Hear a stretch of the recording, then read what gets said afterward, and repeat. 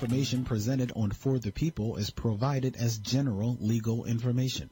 The general legal information is intended to inform consumers, is not intended to substitute for specific legal advice as it relates to the listener's specific legal issue. Consumers are cautioned not to rely on the general legal information broadcast on For the People as legal advice. No attorney-client relationship is created, intended, or implied between the consumers of For the People and Deborah Rainey, Esquire, the compassionate lawyer, or the law office of Deborah D. Rainey. Please consult with an attorney for your specific legal issue.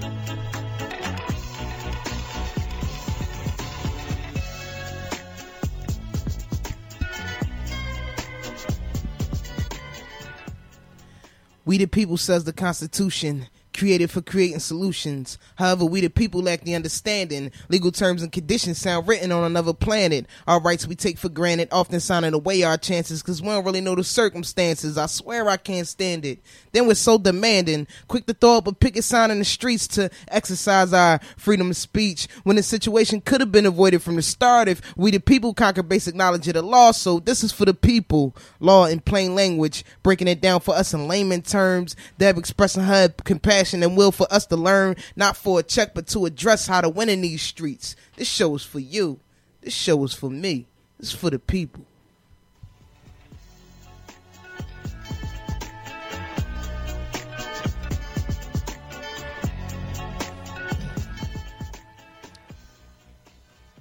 I'm messing with the producer, taking my time coming in. What's up? What's up? What's up? Oh, yeah, that really affected me. It must be Tuesday night at 8 p.m. Why? Because it's time for the People, law in plain language. Yes, sir. What's my name? It's me, Deb Rainey, the compassionate lawyer, your host. Joining me in the studio, my For the People fam, as usual, Black, a.k.a. the Broke Poet. What's up, Black? What's up? Simply... too many letters to add. The PhD candidate producer. Hey, producer. Is that going to get shorter and shorter for me? Probably. Oh, good.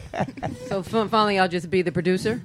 Special guest, returning family member, Yvette. What's up, Yvette? Hey, everybody. Mira's in the studio. What's up, Mira? Hi, everybody. We have a Johnny come lately guest. He'll be here in a minute. John Dye Harrell. John Dye, if you're listening, what's up, dude?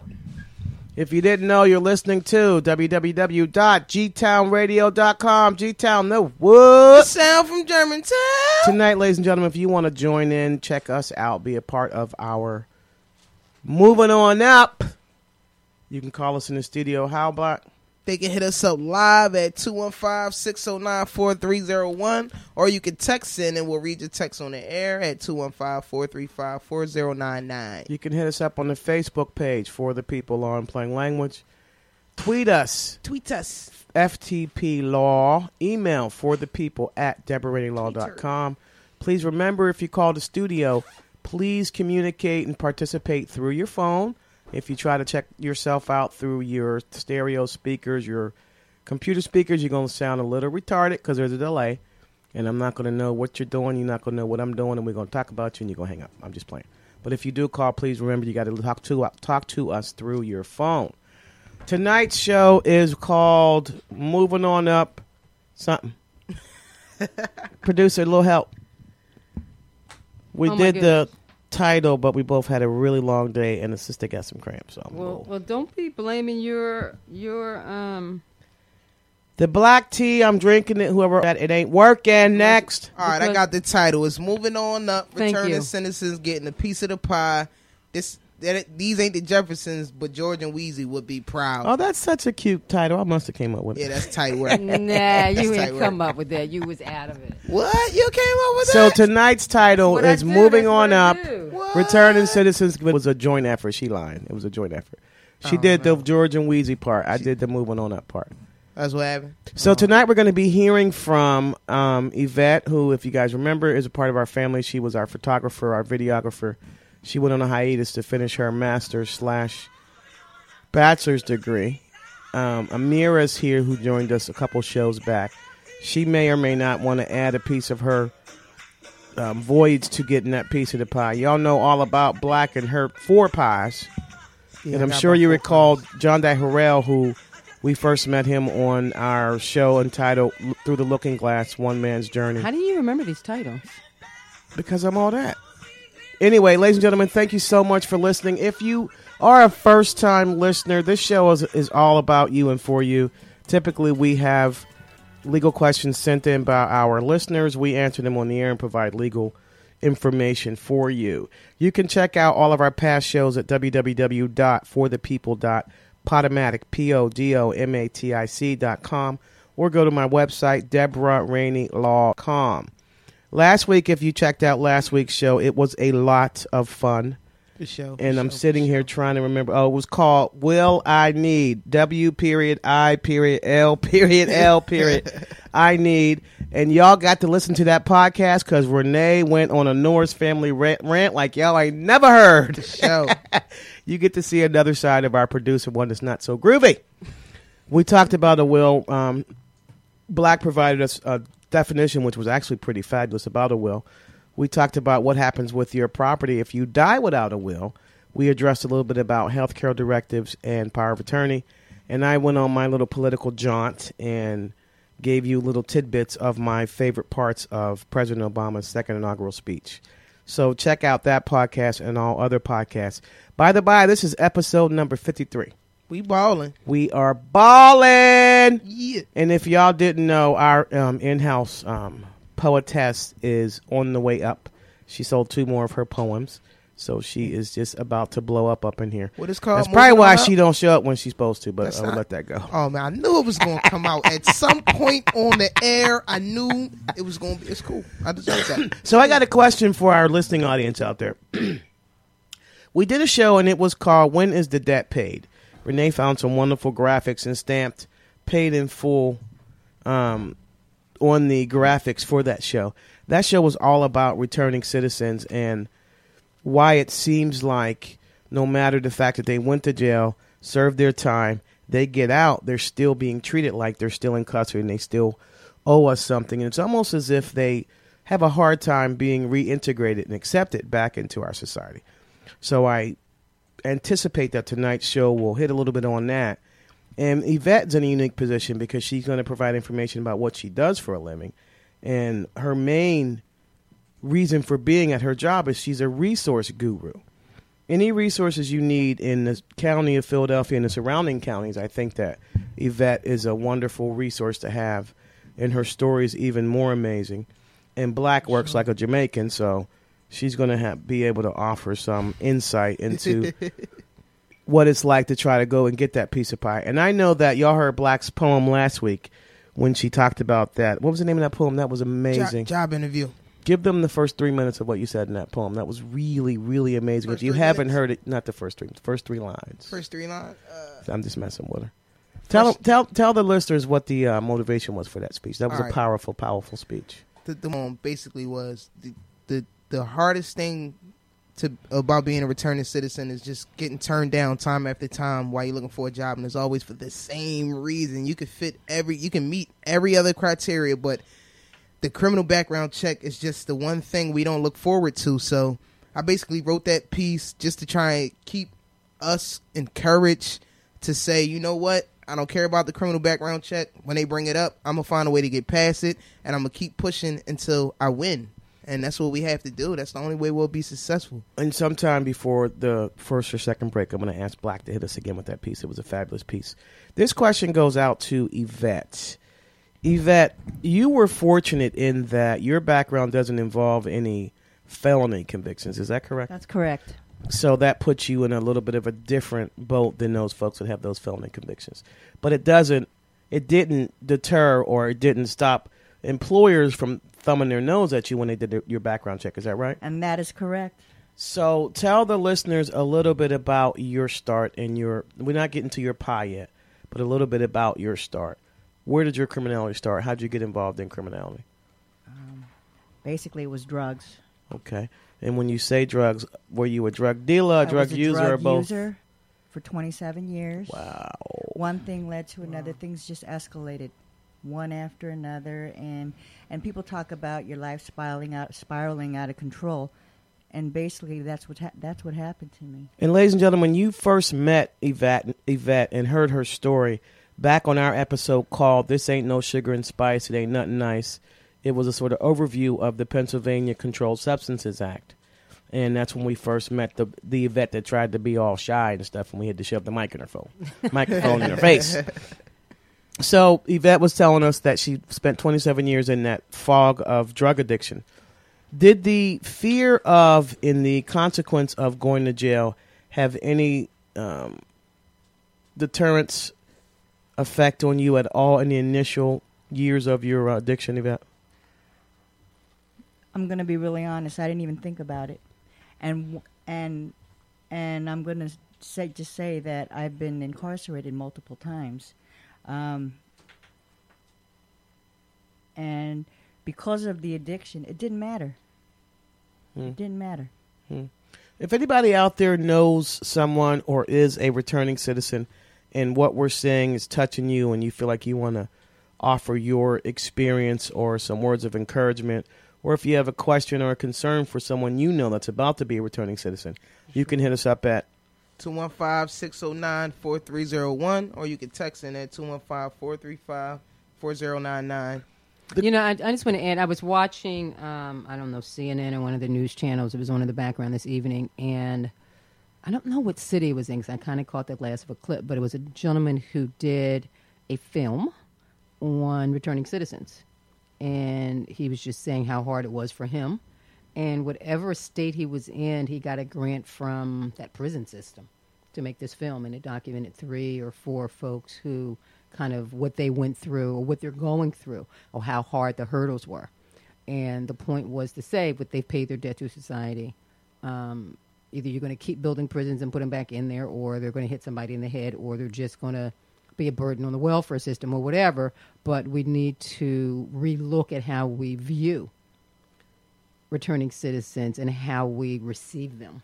I think before we even go there, we need to figure out and define at what point do they stop being convicts and become returning citizens.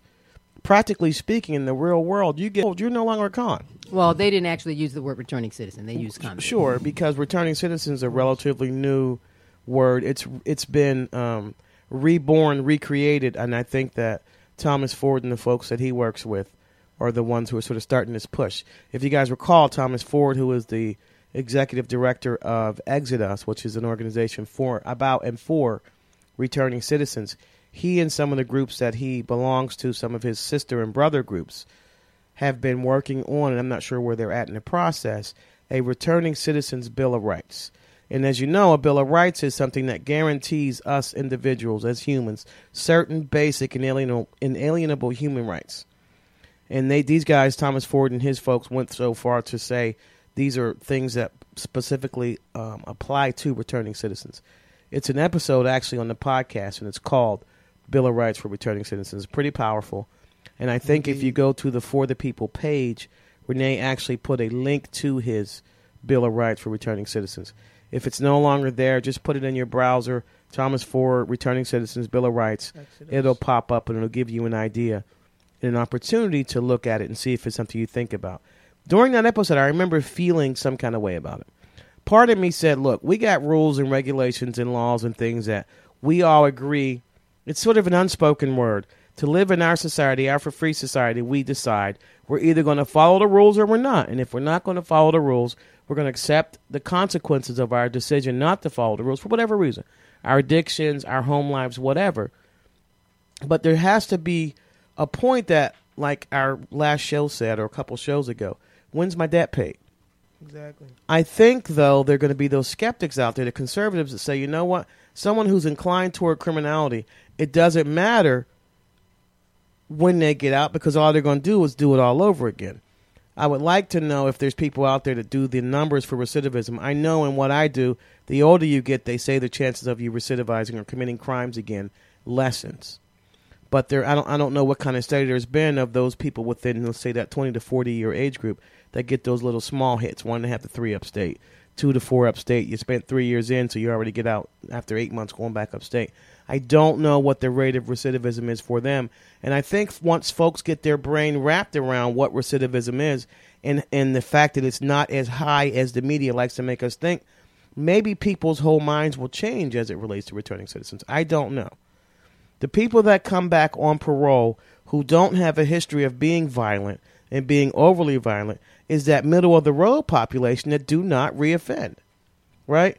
The ones that do reoffend are those ones that have been in there for 25, 26 years who come out and nothing changes. They come out back to the same environment that they left, and in 20 plus years, nothing's changed. And why is that? How can someone be inside for 27 years, make all these promises to themselves that they're going to change their behavior, change to fit what's required of them on the outside so they can stay outside, get out, and within 15 minutes or 2 days, reoffend and they're locked back up? What's the problem? What needs to change? I think it's when you're on the inside, you sort of develop a plan for when you come home, and you just don't expect how hard it'll be to achieve those goals. Like, you may be on the inside, you may really genuinely feel like, all right, I want to turn my life around. When I get out, I'm gonna get a job, I'm gonna go to school, I'm gonna do whatever I gotta do to fly straight. But as soon as you come out, it's like it's so hard to find an open door, and all the resources that you were given when you were there, when you try and find those resources when you finally come home, it's like they were pretty much non-existent or not helpful, or it's just so many criteria that you have to meet that a lot of things are impossible. And I mean, I can feel how some people just struggle to do good and just lose hope at some point. And but then how do you respond to this, Black Mira? I'm gonna keep calling you Mina. Just throw something at me. There's a lot of people out there that struggle from infancy to now, and let's say they're 35. Mom live in housing. He or she's lived with mom for the past 25 years in PHA. The baddest, worst neighborhood, the Badlands, for example, West Philadelphia. right. Never been arrested a day in their life, struggle and fight all the time. So what you just said belies this person who I'm talking about that's never gone through that and have the same exact struggles. In fact, didn't have the benefit of being locked up for 20-some years, having all these programs shoved down their face, and that person still manages to be within the mix of all that hell and still come out on the other side clean. Still struggling, a fight, a struggle to get up and go to work and get what he needs to get done every single day. What's the difference? What is it that drives my boy on the left who lives in that drudgery every single day but can make it, and my boy on the right that took the easy way out, did his time inside, came out, got frustrated after 2 weeks, committed a crime, and went back in? What is it? Capacity. I mean, What do you mean by that?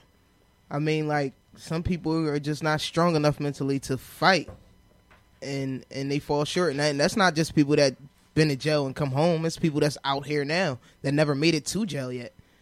I mean, some people are mentally stronger than others. That question's also for our listening audience. What is it do you think that the guy on the left has that the guy on the right doesn't have, or vice versa? There's something organic, environmental. There's something that we need to be able to draw from the guy on the left who's struggling living in PHA, but still manages to not get arrested, stay within the confines of what our rules of conduct say. We got to be able to draw from him and turn it over to the guy on the right. We're going to be right back. Renee said concentrate on meatballs. What's a meatball? That's not a meatball. That's a note for you. We are going to commercial. We'll be right back. Some spaghetti with that?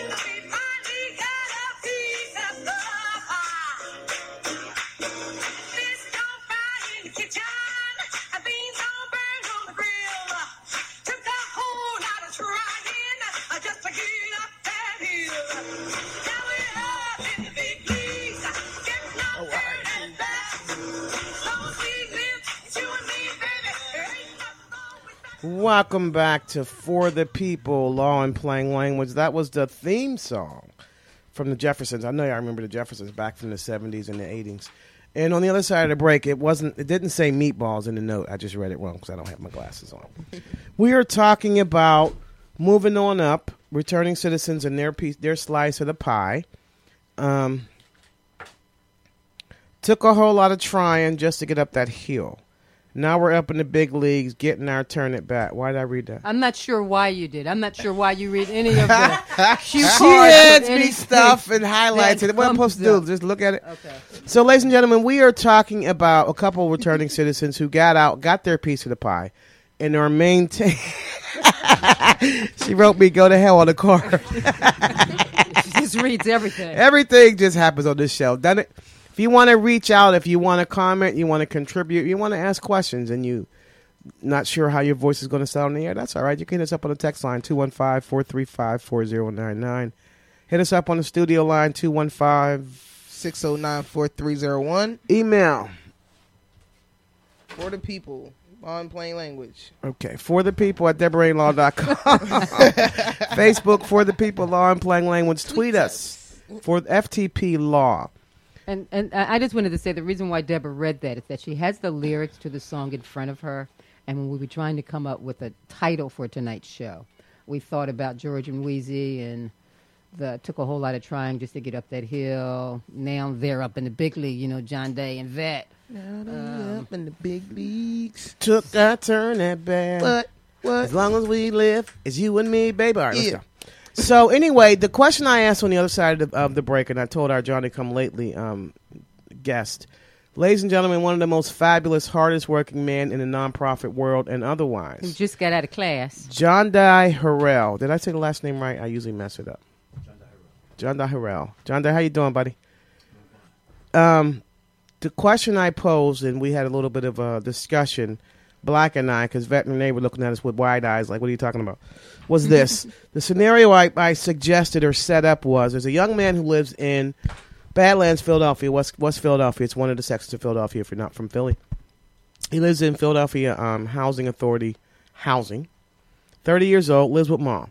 He struggles and fights and earns minimum wage at McDonald's, goes to CCP, which is the Community College of Philadelphia. He's 30-something years old. Never been arrested a day in his life. Graduated high school. Is endeavoring to go through CCP, but because mom has no money, he's not going to a 4-year school because he doesn't want to get that loan mess. The other guy, he's also 40. He's 40. Let's say he's 40. He spent the last 18 to 20 years in state prison for having committed some crimes that he committed. His sentence was 10 to 20. He maxed out. He gets out. He's been out for 2 weeks. He lives in Mount Airy, which is more of a yuppie area of the city with liberal folks, black, white, Spanish, whatever. And that's our sort of feel-good neighborhood, right? Did I say that right? Yeah. Our kumbaya sort of neighborhood in Philly, one of our kumbaya neighborhoods. I think the kumbaya sums it up. And he's frustrated. 2 weeks out. Every time he goes to get a job, the doors are shut in his face. And he says, you know what? Forget this. Pulls out a gun, robs a lady on his street, and goes back to jail. What is it that 30-year-old has that this 40-year-old doesn't have? And how do we transfer what the 30-year-old has to the 40-year-old and others like him and those two, so that this 40-year-old can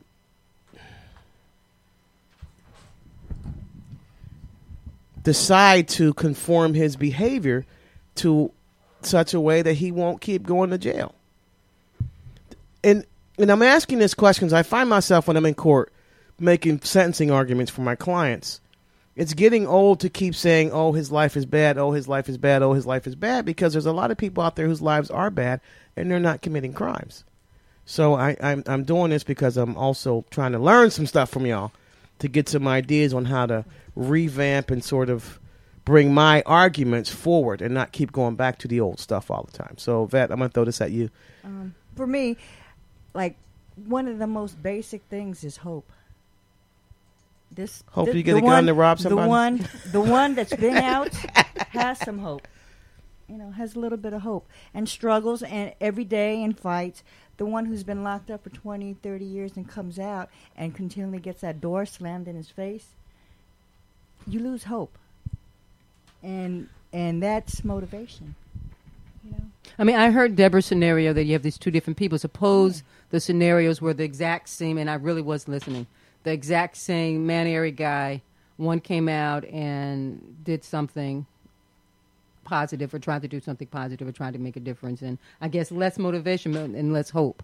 And the other one went the other way. What was unique? My 40-year-old Mount Airy guy did have hope. He hoped he found a gun in his room. I was trying not to. Hey, I'm taking a finance course here. I'm taking a finance course here, so I'm kind of changing the variables here. So I'm saying to keep it the same for both. In the say, you have the exact same scenario, both of them from the same neighborhood, same age demographic. One goes one way and one goes the other way. But we still have to deal with my first scenario before you change Okay, it. but no, your first scenario, I'm just saying of that first scenario, one did positive and the other one not so much, because that takes us to John Dye and Yvette and kind of what kind of, and it's not just luck and it's not just person. Sometimes the universe just lines up where you're at the right place at the right time for the right opportunity to be able I to don't make it to think the other Venus side. and Pluto and Saturn have shit to do with this. What the hell?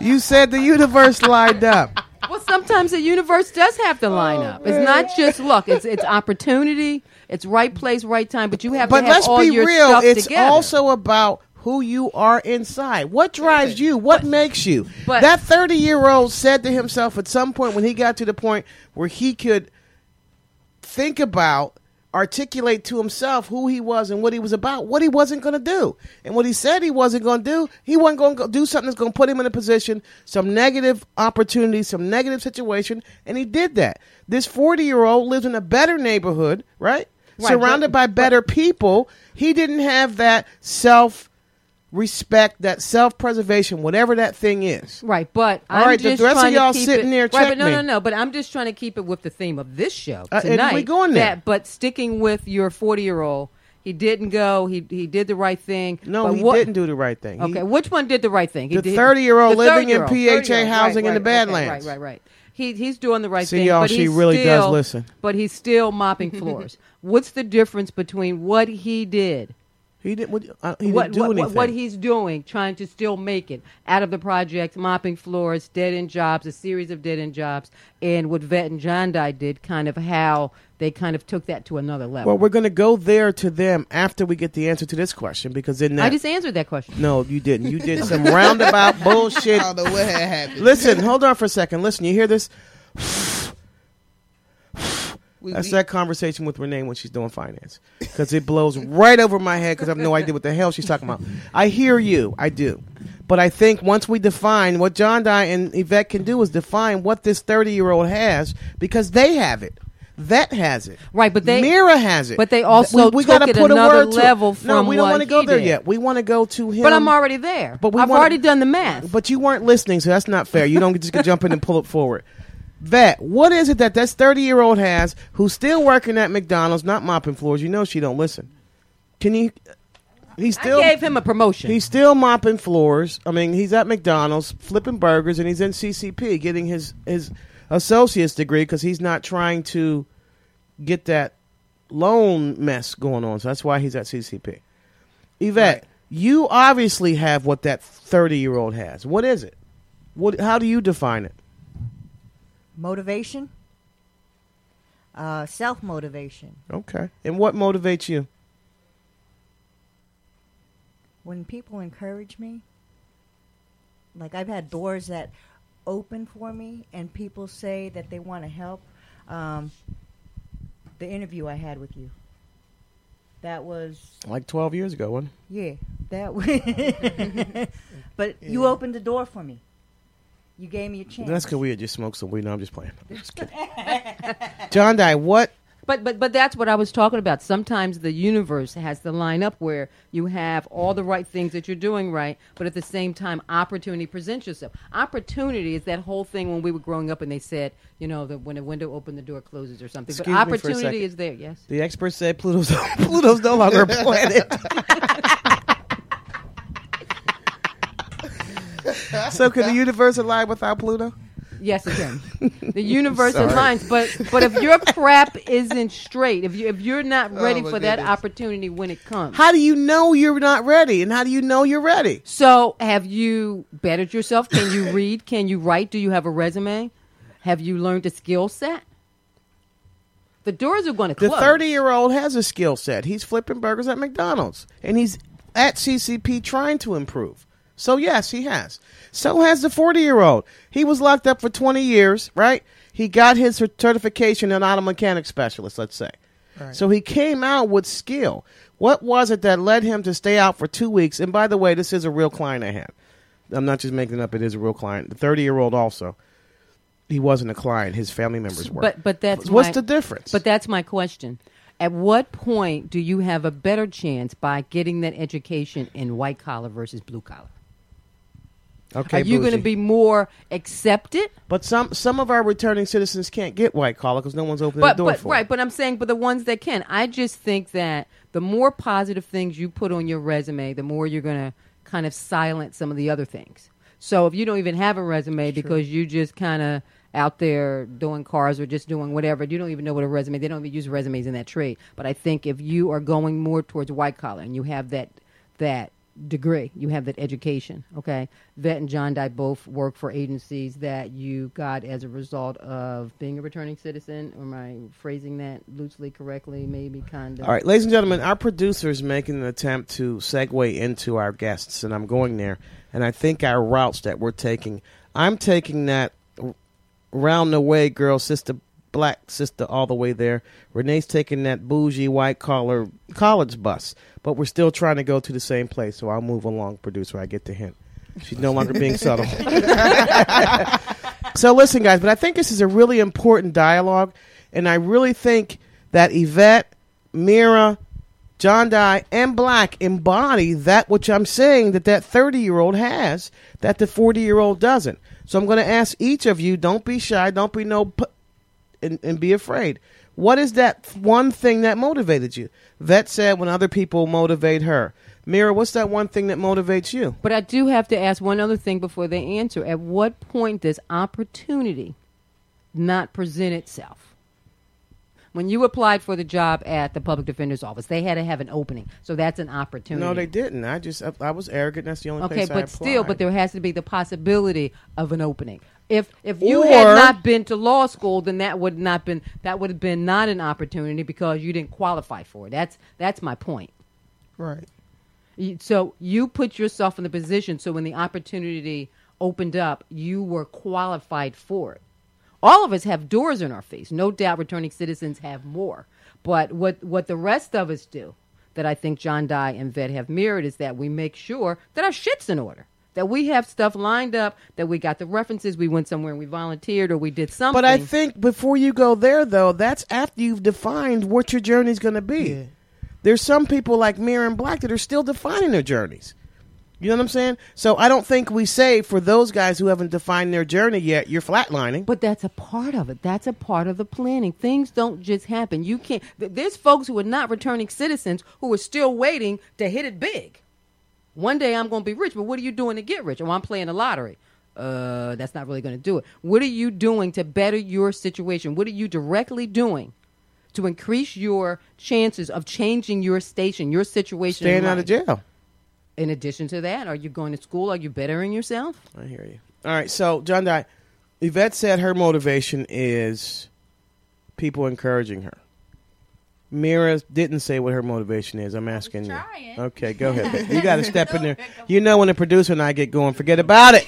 Put the mic up to your mouth. Ladies and gentlemen, this is Mira. Say hey, Mira. How you doing? I'm Mira. I can't really say it's one internal, like it's one thing, but it's like you said, and it's like Black said, it's willpower and it's internal. Because if you don't want it, then you're gonna take the easy way out. That's just point blank. That's the end of the story.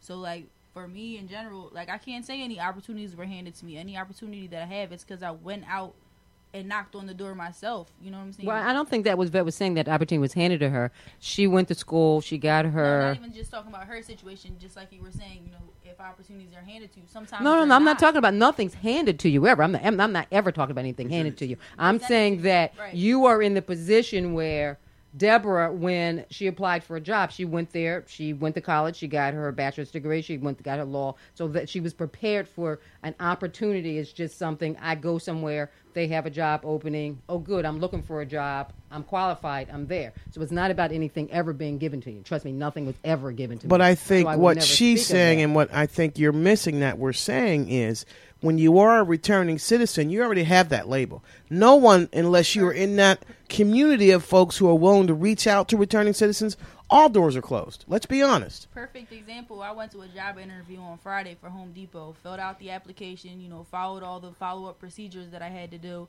went to the interview, aced the interview, the assistant manager loved me, and then they bring up, like Black said, criminal background checks. And, I was supposed to get a call yesterday, and I haven't heard from anybody since, and I'm pretty sure it's a dead end there. So you pursue every opportunity that you can, but sometimes it really doesn't get you anywhere. And I could very, very easily, fall back into temptation because I've been out there. I've sold drugs. I made fast money. It was easy. The money came quick. You live that fast life. And it's all a matter of willpower. Are you going to give into that temptation and go back to the easy life? Or are you going to try to fly straight? And I want to fly straight. And it's just an internal, strength. You have to be internally strong. And it's something you have to develop yourself. Sure, other people giving you encouragement can help.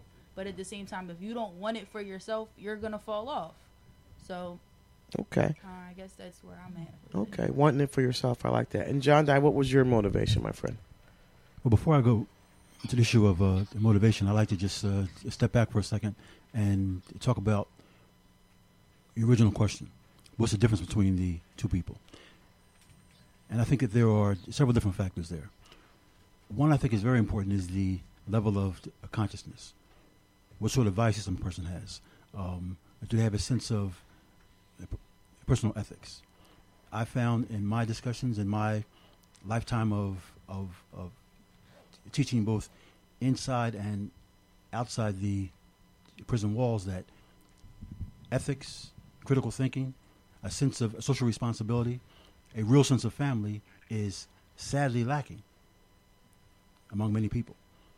We talk about a sense of family. What does that really, really mean? We say that, all right, I'm hustling, I'm doing this, I'm robbing to take care of my family. But at what level do you love your family? If you truly love your family, then you're not going to be doing things that's going to take you away from them for long stretches. Unless your family happens to be those groups of folks that are doing the same thing you're doing. Let's be real. A lot of our young boys, their families are their gangs. Their families are their neighborhood boys they hang out with. I agree with you in the limits of what you said with respect to your ethics and what you've decided who you're going to be.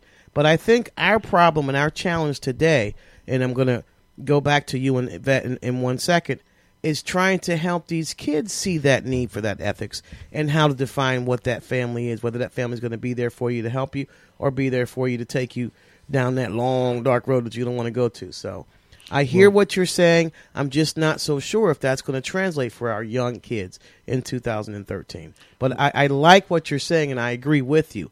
Making that transition and communicating this to our young people is what concerns me. Then you're talking about socialization and environment. At what point can we create conditions that can liberate guys from their circumstances? I'll give you a real-world example. Our organization recently opened a small... And what's your organization? The Center for Returning Citizens. Okay. We opened a small transitional housing program on Kensington Avenue, right below Cambria, which is a very bad neighborhood.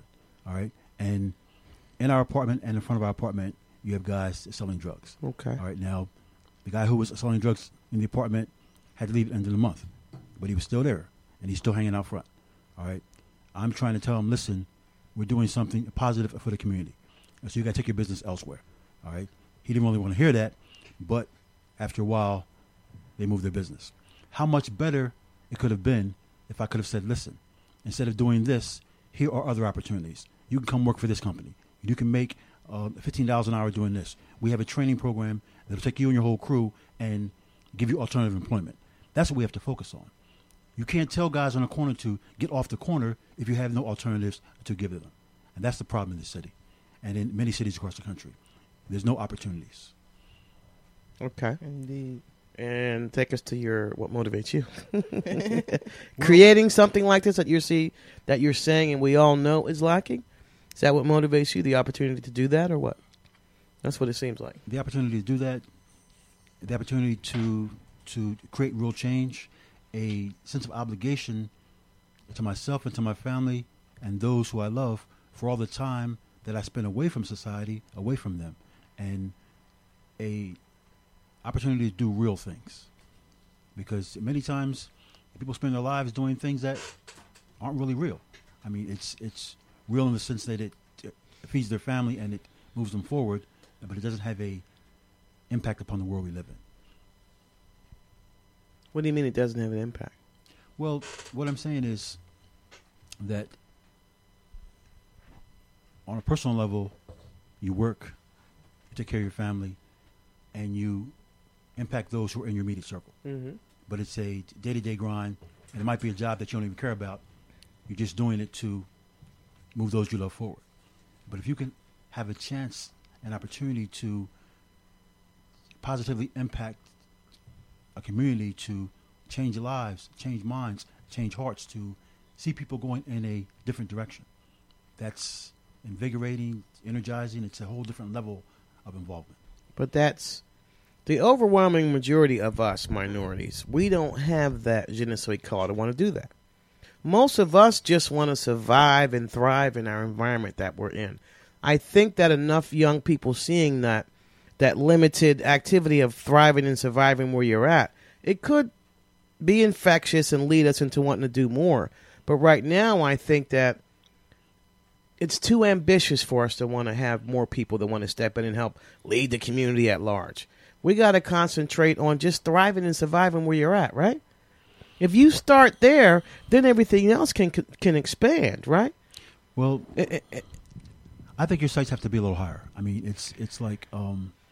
But how realistic is that for us, though? Well, I guess the question goes back to when I thought about putting this show together, I thought about John Dye and Vet, who are kind of doing some wonderful things.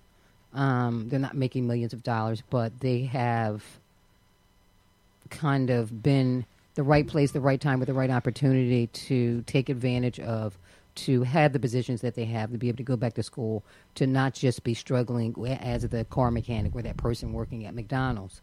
So I think that that's just a different route. I mean, a lot of times we talk about returning citizens, and a lot of them are trying to get minimum wage jobs or jobs that there's no training involved, or something that's cashier or and unfortunately, that's all that's available to them. Vet made her. Well, we're going to hear about Vet and John Dye's journey, and I don't want to spend too much time not getting there because we are running out of time. But I don't want people to take away from this show that returning citizens are all going to find themselves getting their pie to the way that John Dye and Vet's getting their pie. In my estimation, and I'm going to ask all of us in here, all the panels to say, getting your piece of pie to me as a returning citizen is getting that mundane job while you're on probation, while you're on parole, and making that plan that John Dye and Yvette have made, getting there. And right, so I don't want to forget about them either, though. Right. I don't want to forget about those folks. And I'm talking about the plan. It's all about a plan. I mean, neither one of these folks, I don't think they're going to say that, no, it wasn't a plan. It just fell in my lap. It just, I was just lucky one day. Everything that I have right now just fell into my lap. There was no hard work. There was no plan. There was no struggle. I'm not saying that at all, and that's the point. I just want to make sure that we okay. So let's start. I think we know. Well, Renee and Black and I know Vet's journey because she worked with us and she's part of our family. Right. We know John Dye's journey because we've talked to him and heard from him. So we're going to go to John Dye first. Really quickly, Brother John Dye, tell us a little bit about your journey as it started and where you went through and how you landed where you're at now. Well, actually, my journey started about a year after I was incarcerated. When were you incarcerated? In 1992. How much time did you spend total incarcerated? 18 years straight. I had a 20-year sentence. I did 18 years straight. So after the first year, it took me about a year to get my mind together and to realize that in the Fed, you're going to do 85% of your time, and you're going to do that full 18. And how are you going to do that? So from that point on, I began to plan for my return to the world. So literally over a 17-year period, I did things that were necessary to move me forward. And what kind of things did you do? I went to school. I studied. I taught. I educated myself, and I worked on aspects of my character that after self-analysis, I saw were lacking. So, but in order for you to have begun that sort of transformation as you've just described to us, you had to have something already innate in you, right? Something was Sure. already there, Sure. right? How do we offer then? How do we translate that? How do we offer then that thing that was innate in you to these young folk out there so they can look inside themselves and see if they have that? Well, everybody has qualities and characteristics inside of themselves that are of value. It's convincing people that they possess it, and then giving them the tools to do self-introspection. Okay. So you did your 18-year planning for your return to the world. What was the first thing you did when you returned to the world? Very first thing. You The remember? very first thing? Yeah. Well, okay. Okay, the second thing. The second thing, well, I had a very intense job search. It was very, very difficult. I'd earned an associate's degree while I was inside. I was in a halfway house situation that was very detrimental to my mind and to my spirit. I didn't have common sense, and it was very difficult for me to find a job. So the first thing I had to do was lower my sights and, as Renee said, take a very mundane job that was far beneath my abilities just to sustain myself and move me forward. Okay. But I never stopped looking for that situation that was going to enable me to step out of circumstances that I felt were temporary to something real and permanent. Okay. And as you sit here today, how close are you to that real and permanent situation, or are you there now? Well, in a sense, I'm there now. My first job was in a warehouse doing just ordinary work. I moved from that to a job as a house manager for a Cadenzi & Company, which was a step up and enabled me to develop more skills. I went from that to being a counselor. I went from a counselor to being a service coordinator, social worker. I got my bachelor's degree. I'm in a master's degree program now.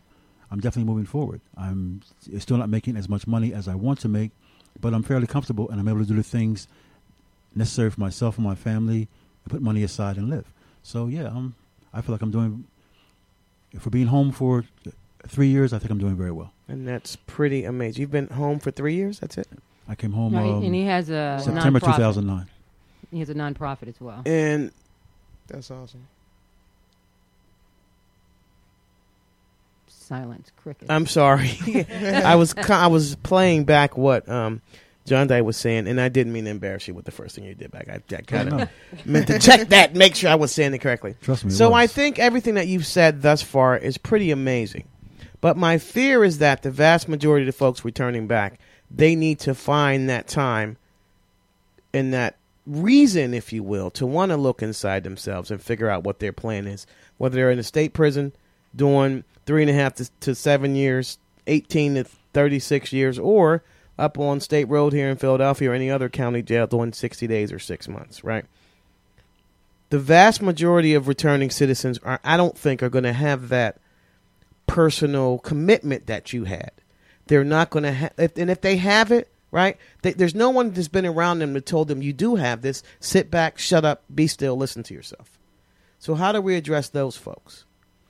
Well, I mean, and the point that I was making earlier was the journey that John Dye took. It's no different, or it's kind of parallel to folks who are not returning citizens. At some point, if you do not do college the traditional way, you didn't, I didn't, and even folks that do. I mean, now our daughter went college the traditional way, and it took her a while, and she has one okay Took her half 25 job. years. No, I'm just playing. It took her It 7. took she has a fairly decent job, and then she works 2 bullshit jobs because her tastes are up here and her money's down here. But even folks like us who did not take that traditional job, at some point we had to stop along the way numerous times and go, okay, I'm not where I want to be. How do I get there? What do I have to do? It's Right. taking that stock. So that is a message. It's not saying na boo boo. This is what we did, but it's saying this is a real thing that whether you're returning citizens, the ones who have made it to the other side, they're mirroring what folks who were not returning citizens. I mean, we're not always, no matter what you have, you're not always satisfied, which is why folks go back to school at all ages of their life, where they take other jobs or whatever they do,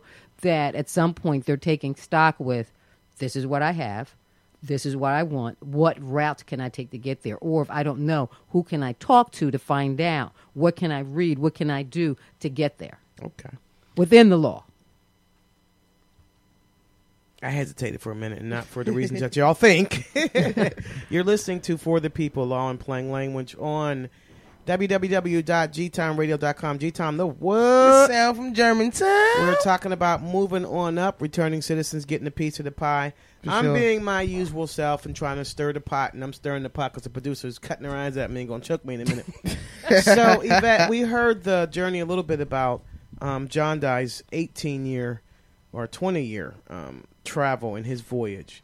Yours was almost a 20-some-year voyage, too, except just not all of it was in a jail cell, but it was in the confines of your addiction. Is that a fair assessment? That's fair.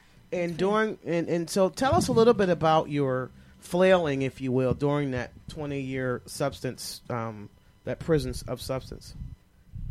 That's exactly what it was, like flailing. I was captive. You know, drugs were everything to me. So motivation to go to school, get a job, I had none. My only desire was to get high. Well, correct me if I'm wrong. Drugs ain't free. No. So I pay for it. Mm. Okay. Kind of what like John Dye did when he came back, but more than one time, huh? Mm. Yeah. Okay. All right. So as you sit here today, Yvette, as I asked John Dye the same question, how far are you as you sit here today from that which you envisioned for yourself once you got clean and your mind got clear of that drug fog? Say that one more time. How close are you to your dream as you sit here today? I can sit here and say that if 8 years ago, if you told me that I would be sitting here right now in the position that I'm in, I wouldn't believe you. So what's the position that you're in? The position is that I'm in college. I've been at the same job for over 7 years. But I have to go back to the college. She just downplaying the college. I got a little document here from Chestnut Hill College where she is enrolled as a bachelor master's candidate. And again, she made dean's list. Again. Outstanding. So it's not just, I'm in college. Okay, go ahead. I'm sorry. And like I said, if 8 years ago, if you told me that I would be in the situation that I'm in today, I wouldn't have believed you. And I have to agree with Mira that there's something internal that drives you. I had to make some changes. The person that I was for those 27 years is not the person who I am today. No doubt. When Renee and I first met Yvette, we had just opened my office maybe 2 weeks, and we were in the JFK building, my small little 6x6 office. When Yvette came, she came dressed to the nines. She had a dress on, a suit jacket, pantyhose, and some shoes. Renee and I were sitting down in jeans or something, putting furniture together. And because my office was so small, we had the door open. And the furniture was so big. And Yvette sat out in the hallway, and we interviewed her. Well, initially because Jennifer was there, we were like, all right, so should we take her up to the conference room? But I was putting this huge credenza, some piece of furniture, because we had just opened up and some of the furniture was still coming in. So, when you put a large piece of furniture together, you kind of have the whole floor. And we're going to go up to the conference room, and Dad was like, I'm tired. She might as well see us as we are. Those of y'all know me, I'm always real. So see us. He's like, nope, don't take her up there. Just bring her on in. And as we interviewed her, the one thing about her that struck me was even with her nervousness and being a little intimidated by what she saw, you could see a light in her eye. I don't know if she had saw it at that point, but that's what I saw in her. And I think and it was hunger. She was hungry. And I think back to when we met Black for the first time. And we met Black in county prison. We heard her present her piece that she did for this program she was in. And Renee and I immediately looked at one another and zeroed in on her because we saw the look in the eye and we saw the hunger. And it's amazing to think back now to where all of us are, this sort of circle. So I can't keep on picking on Renee about the universe because it did line up a little bit. Even though Pluto ain't no planet, it did line up.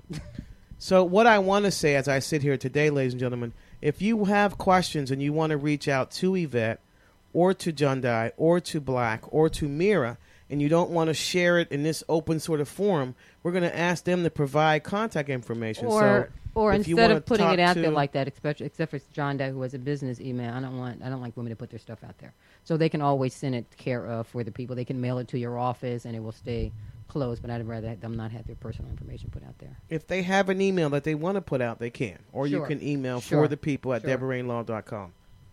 Jundai, tell us about your nonprofit. My nonprofit is called the Center for Returning Citizens, and it's at 1501 Cherry Street in the Friends Center downtown at 15th and Cherry, Suite 330, third floor. And what we do there is we assist returning citizens with all aspects of the journey. The first thing we do is resume building and trying to find a job. That's the most important thing. Unless you have money in your pocket, you aren't able to function and you aren't able to move forward. Are there jobs out there right now in the city for returning citizens? Well, the jobs are tough, but we've had some success.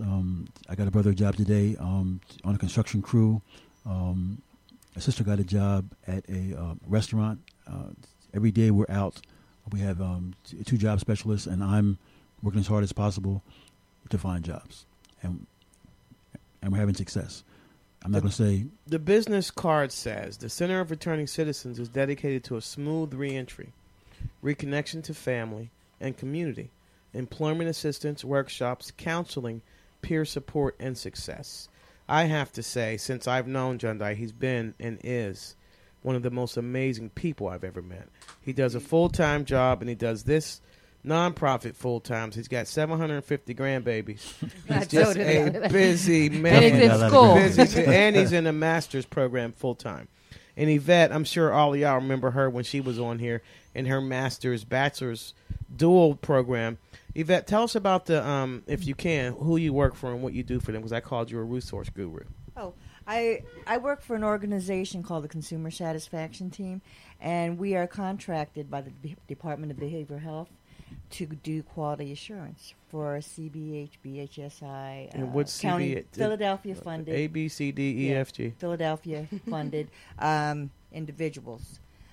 We visit sites all over the city, ranging from child and adolescents. Like I've been to sites where I've actually interviewed like 3-year-olds, all the way up to geriatric, inpatient. So when you say Yeah. quality assurance, your job is to ensure that the agency is doing what it says it's supposed to do for its consumers. Is that right? Right, and the way we find that out is we document what the individuals say. That's pretty awesome. So that means you know every resource in this county and beyond. Is that right? Well, I wouldn't say every resource, But you know how to tell them to turn them on to it. Is that right? yes. That's pretty amazing. And I just have a question there. So that your job hiring you as a returning citizen and they knew your history?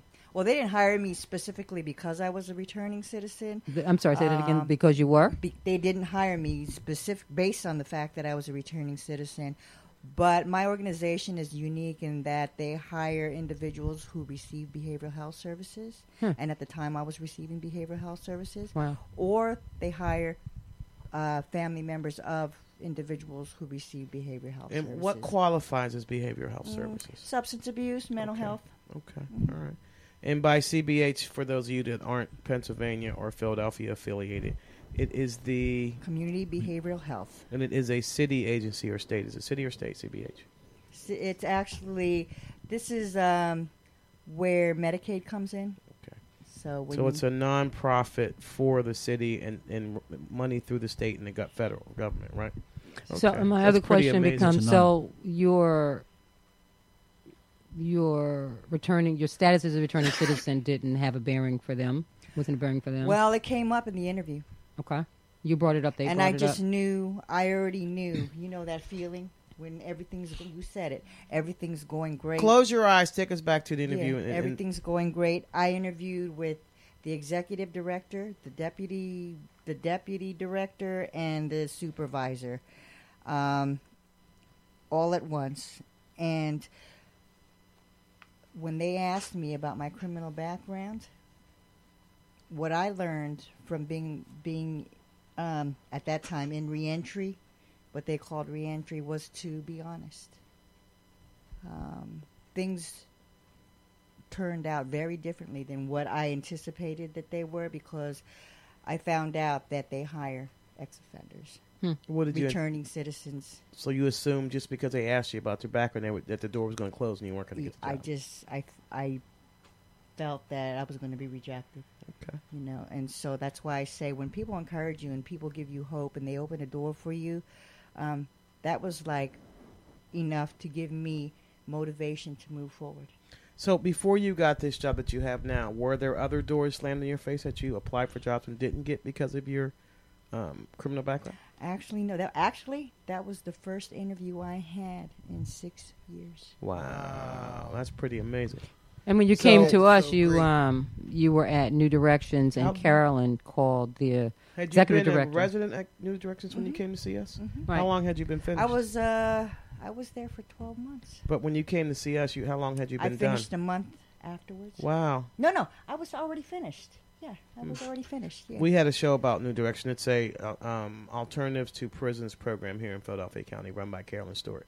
Carolyn, what's up? I'm going to email you, by the way. I forgot. And Carolyn called Deborah and said, because Deborah had done some work with them at the defender's office and some pro bono work, and said, "Hey, Deborah, how you doing? What's going on? Have a returning citizen or someone? No, should they have someone who's paralegal?"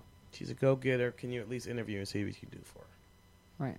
And Deborah's response was, "As long as she don't," what she say? "As long as she don't steal something or something." She said something. She said, She asked me That if I would. sound like it. Are you going to steal from me? How many questions did I ask you, honestly, That was during the like interview? And what were they? That was one of them. No, I remember exactly what I said to you. My first question to you was what?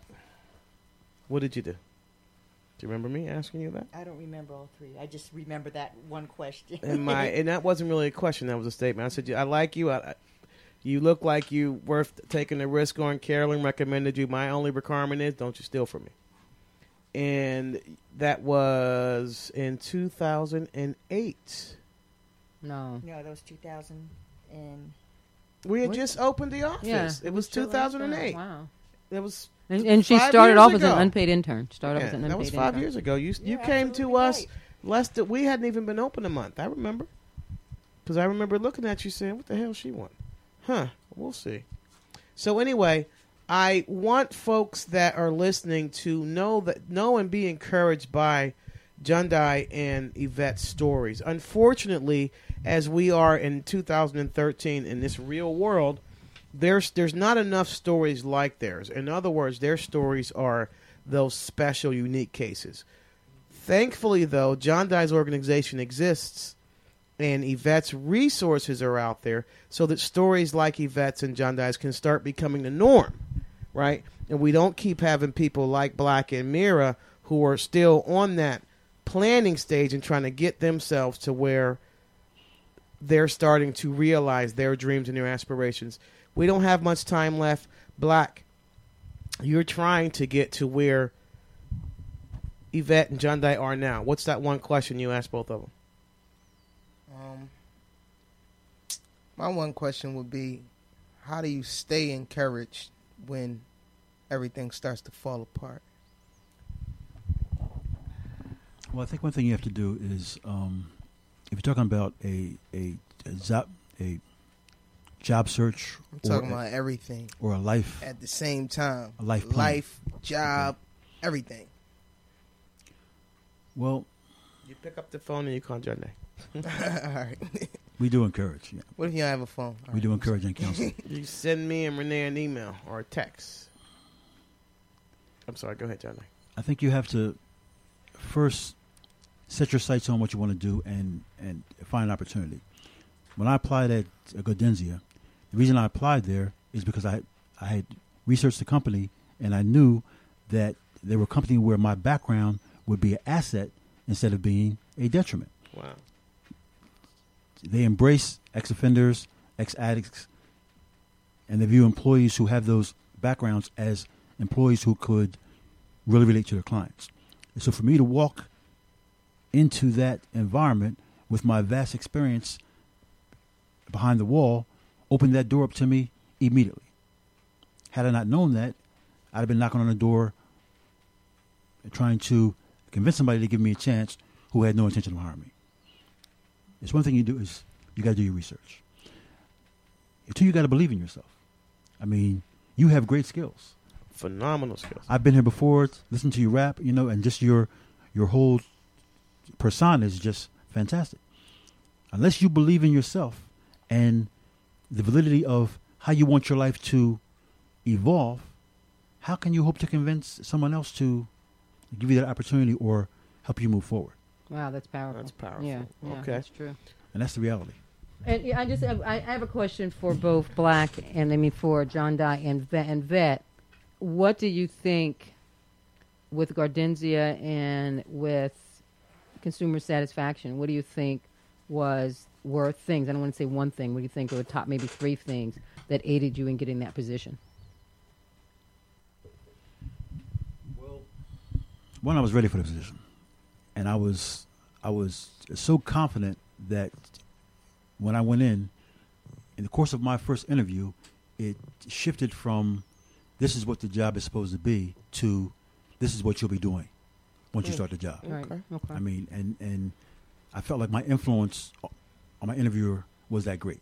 Wow. Because I was so confident in what I was saying and so secure in who I was and what I could do that he immediately felt that and was just that flow was established. That. And for me, it was I took the time while I was in residential treatment to go back to a vocational school. At that time period, there were a lot of programs available for people who were reentering, and I took advantage of them. One of them was at the time the mayor's office for reentry. They offered a lot Went of through the things. same program. I went to OIC to refresh What's my OIC? Office of Industrial Opportunity, something. Central yeah. something. It's It's a long-time Philadelphia institution. it's at Broad and Girard. Yeah, there you go. Yeah. In Philadelphia. Right, and the instructor and I, to this day, we've become really, really good friends. She's actually the one who set up the interview for me at CST. So for both of you, did that training that you got from various places, did that help in your confidence as far as going for the interview? Personal confidence, self-esteem, as far as going in there, knowing that I'm a returning citizen, so that's a stigma that's maybe pushing you down. We have these battles with ourselves, or what am I trying to say? They're all looking at me, and I'm just waving my hands up in Because the she's air. waving her hands like she has a slinky. It's more than just that stigma. It was the fact that for so many years I held my head down. I could not look anybody in the eye. I couldn't look at myself in the mirror. Right. I felt so bad inside. My spirit was broken, and that program gave me the skills and taught me how to interview, how to develop a resume. There was a lot of blank spots, but I had to start somewhere. Right. So we're running out of time. Ladies and gentlemen, I want you guys to know we're going to keep this conversation going. We're going to talk to our producer about having several of these.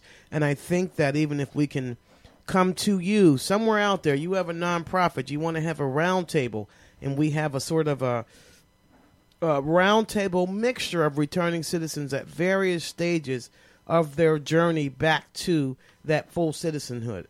I would encourage all of you to put in your browser that bill that I was talking about that Brother Thomas Ford and his people were putting together, the Bill of Rights for Returning Citizens. Brother John Dye Harrell, Yvette, thank you guys for coming. You guys each get 3 words to throw out there to our listeners and to those of us here in the studio. Words of encouragement. 3. Go, Vet. What are your 3 Don't words? give up. There you go. Go, Good John one. Dye. Well, I would like to actually I have more than 3 words. That's why I saved you for last. I'd like to send folks to my website. It's www.tcrcphilly.org. TC as in Charlie, R as in Romeo, C as in Charlie.org. Philly.org. Oh, my bad. TCRphilly.org. TCRphilly.org. Go onto the website, see what we're trying to do. Give us a call. We have all sorts of workshops, counseling, peer support groups. If you need a job, if you just need a listening ear, give us a call at 215-305-8793. Go on. What's your 3 words? 3 words to throw out there. Don't give up. That's what I like. At this time, like every show, ladies and gentlemen, we're going to be graced by the skills of our in-house poetess, Sister Black. Sure. You still want me to do a job interview? All right. You were listening last week. You heard his poem last week, but this week it just fits the atmosphere so correctly. I'm gonna just get into it. Fresh out the pen, trying to turn things around. My PO said I needed a job, so I stumbled across something I found, and I gave him a call. They said come in for an interview first thing tomorrow. So I'm like, damn, I need something to wear. You know, I started skitzing because I got to look, I got to smell, I got to be the position. I'm up all night, then I'm tripping on my way to the building. When I get there, everything looked very appealing. So I walked in. I said, hi, I'm here for a job, and I'm going to tell you right now, I'm the best you got. She said, whoa, slow down. You got to fill out an act. Give it back, and someone to call you to the back. So I started filling it out till I got to that question. Have you ever been convicted of a felony? Now, y'all know that messed with my pride. But I checked yes because I got nothing to hide. I turned it in and I got called on in. I'm thinking, what I'm going to say, man, where shall I begin? I get to the back. I say, hi, I'm here for a job. And I'm going to tell you right now, I'm the best you got. She said, well, Miss Birch, you seem pretty enthused. Let's look over your application and see what you can do. She started reading it over till she got to that question. She saw I checked yes and changed her expression. She said, Miss Birch, this looks good and all, but let me see what we have and we'll give you a call. I said, wait, hold on. I ain't got no phone. And I've been waiting for this interview all night long. And if you give me the chance to stand, I will not fall. She looked up and she smiled. She said, I'll give you a call. But miss, listen, I just got released from jail where I lived in a 4x4-foot cell. You have no clue the things I've been through. I've been stripped of everything down to the strings in my shoes. No belts, no wires in your bras. And every time I get a visit, I got to squat, I got to cough. And I finally got out and I wanted to cry. And my PO said all I had to do was find me a job. So I'm going to tell you one last time that I'm here for a job. And damn it, lady, I'm the best you got. She looked up at me, her eyes like 2 balls of fire. She said, congratulations, Miss Birch. You're hired. Wow. All of you out there, sure. Be encouraged. If you are a returning citizen, we love you. We respect you. So do the rest of us. They just need to learn how to show it. And you'll win. Be encouraged. Strive. Like Yvette, like Jundai said, don't give up. Thanks for listening. Ladies and gentlemen, you've been listening For the People, Law in Plain Language. I'm looking at my producer trying to tell me how much time I got left. She You are done. hands. You are He done. said it is So a wrap. before we It's a wrap. go, we want to make sure those of you out there, make sure you reach out to John Dye. www.tcrcphilly.org.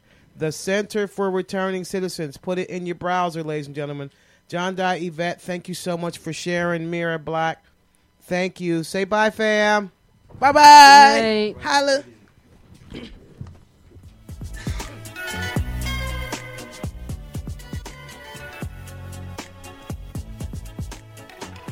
Information presented on For the People is provided as general legal information. The general legal information is intended to inform consumers, is not intended to substitute for specific legal advice as it relates to the listener's specific legal issue. Consumers are cautioned not to rely on the general legal information broadcast on For the People as legal advice. No attorney-client relationship is created, intended, or implied between the consumers of For the People and Deborah Rainey, Esquire, the compassionate lawyer, or the law office of Deborah D. Rainey. Please consult with an attorney for your specific legal issue.